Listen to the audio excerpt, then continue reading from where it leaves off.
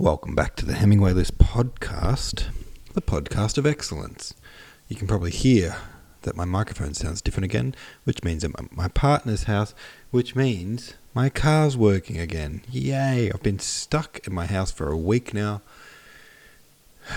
and my car's working again, and it's miraculous.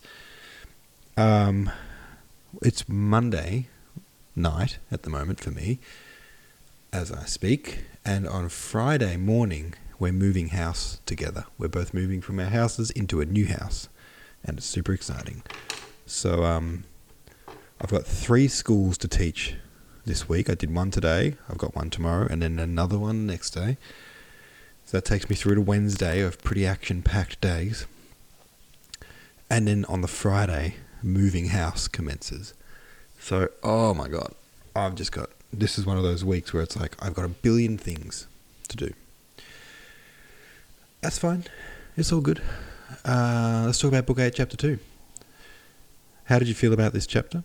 What are your thoughts on Prince Bolkonsky's advancing dementia and Maya's reaction to it? And what about Maya's other relationships with Julie, her nephew, Maureen, etc.? I found it interesting how her relationship with Julie was so strong via correspondence, via mail. But when they find themselves in the same city together, kind of not that fun to be around.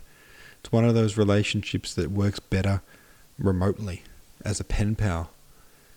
I don't really feel like that specific thing has happened to me before, but I can definitely see how that would happen. Like it seems like a very real thing.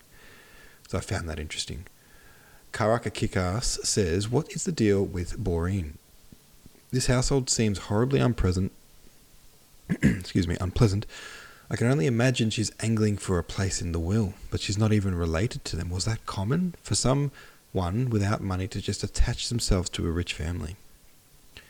Yeah, I think at some point in the novel, and maybe already, it is kind of mentioned what she is to them, and I don't know, to be honest, I can't remember, but I think she had sort of a token role there, like she was the nurse of them or something like that, I don't know, and then just, stuck around ever since, with the proviso that now she's kind of like something like a companion to old Bolkonsky. Warren Kovafi said, I defended old Bolkonsky in previous chapters, thinking that while he was strict and outright mean, he still cared for Maya and Andre and wished the best. That might have been the case, but now I've got to admit that he's just outright vindictive and cruel, particularly to Maya. I'm sure that a lot of this has to do with the bitterness he feels regarding his declining health, but still poor Maya doesn't deserve the hand she is dealt. For sure. Maya is... at this point in the book, you really feel bad for her, don't you? She really doesn't deserve this hand that she's been dealt. Mick Cuddleson says, this part of the book seems to pretty much parallel the plot of the musical Natasha, Pierre, and the Great Comet of 1812. I'd love to watch that musical. I haven't. But yeah, I think we're entering into the stage of the book that play, musical I should say, is based on. I'm going to put it on my list of things to do. I'm going to go and see that at some point. But for now, let us read, what are we up to here? Chapter 3. Let's read chapter 3. It goes like this. In 1811, there was living in Moscow a French doctor called Métivier, who had rapidly become the fashion. He was enormously tall, handsome, amiable as Frenchmen are, and was, as all Moscow said, an extraordinarily clever doctor. He was received in the best houses not merely as a doctor but as an equal. Prince Nicholas had always ridiculed medicine, but latterly, on Mademoiselle Bourienne's advice, had allowed the doctor to visit him and had grown accustomed to him. Métivier came to see the prince about twice a week. On December 6th, St. Nicholas's Day, and the prince's name day, all Moscow came to the prince's front door, but he gave orders to admit no one and to invite to dinner only a small number, a list of whom he gave to Princess Mary. We're talking about Prince Nicholas being old man Bolkonsky, by the way. Métivier, who came in the morning with the felicitations, considered it proper in his quality of doctor de force le consigne to force the guard, as he told Princess Mary, and went in to see the prince. It happened that on that morning of his name day, the prince was in one of his worst moods. He had been going about the house all morning, finding fault with everyone and pretending not to understand what was said to him and not to be understood himself. Princess Mary well knew this mood of quite absorbed querulousness, which generally culminated in a burst of rage, and she went about all that morning as though facing a cocked and loaded gun and awaited the inevitable explosion until the doctor's arrival, the morning had passed off safely. After admitting the doctor, Princess Mary sat down with a book in a drawing room near the door, through which she could hear all that passed to the study. At first she heard only Metivia's voice, then her father's, then both voices began speaking at the same time. The door was flung open, and on the threshold appeared the handsome figure of the terrified Metivia, with his shock of black hair, and the prince in his dressing gown and fez, his face distorted with fury, and his pupils of his eyes rolled downwards. "You don't understand me," shouted the prince. "But I do. French spy, slave of Bonaparte, spy, get out of my house. Be off, I tell you." And he slammed the door.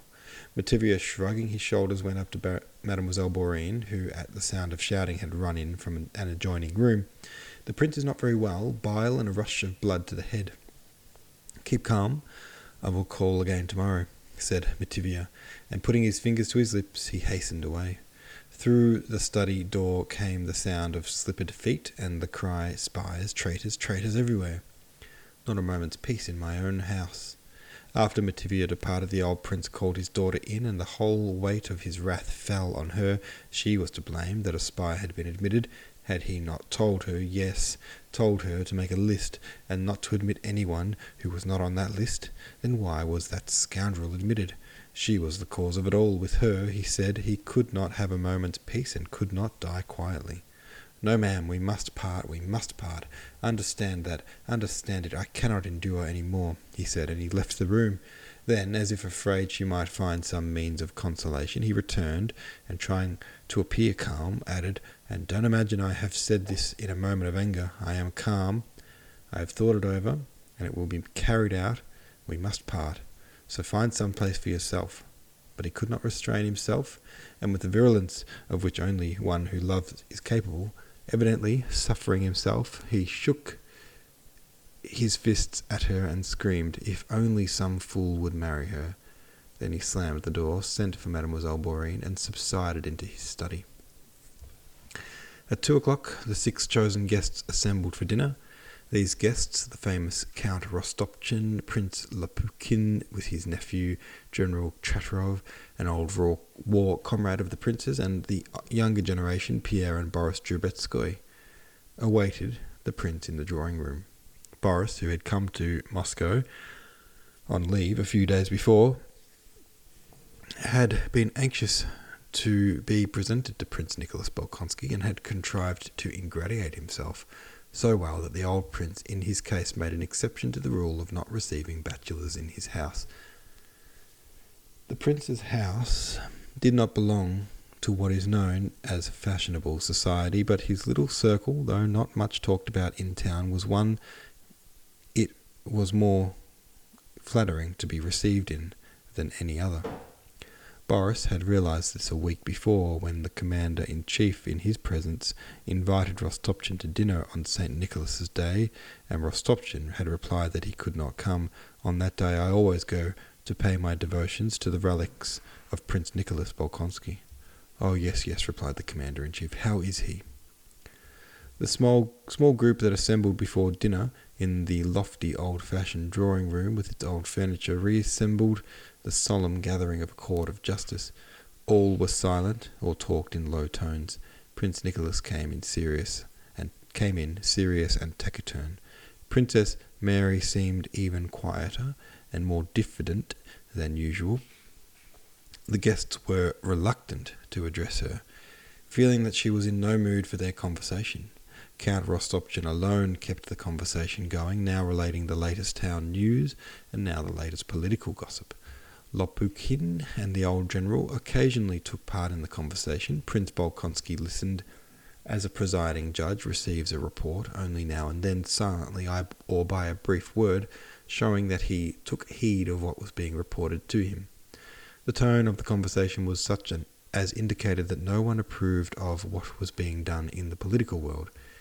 Incidents were related, evidently confirming the opinion that everything was going from bad to worse.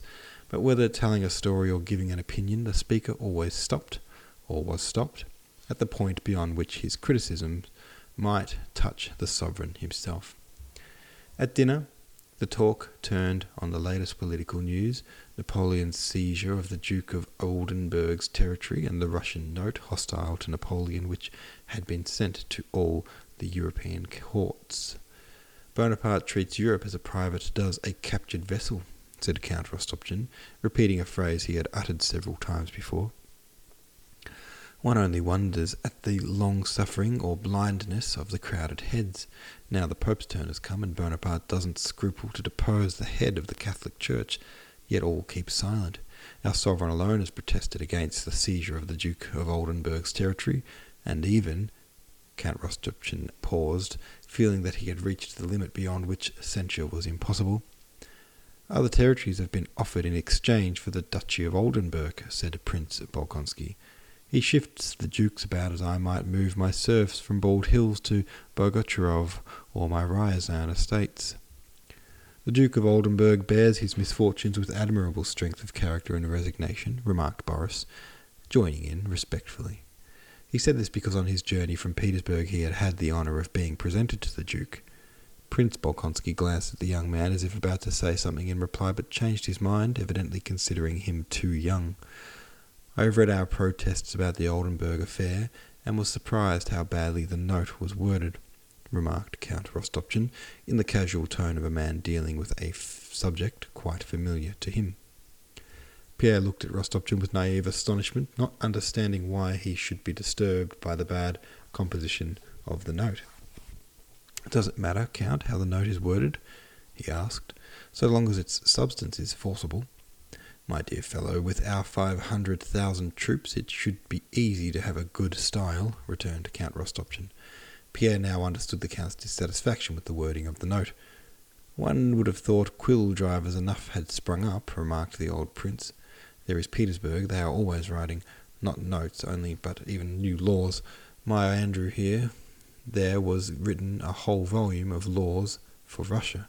Nowadays they are always writing." And he laughed unnaturally. There was a momentary pause in the conversation. The old general cleared his throat to draw attention. "Did you hear of the last event at the review in Petersburg?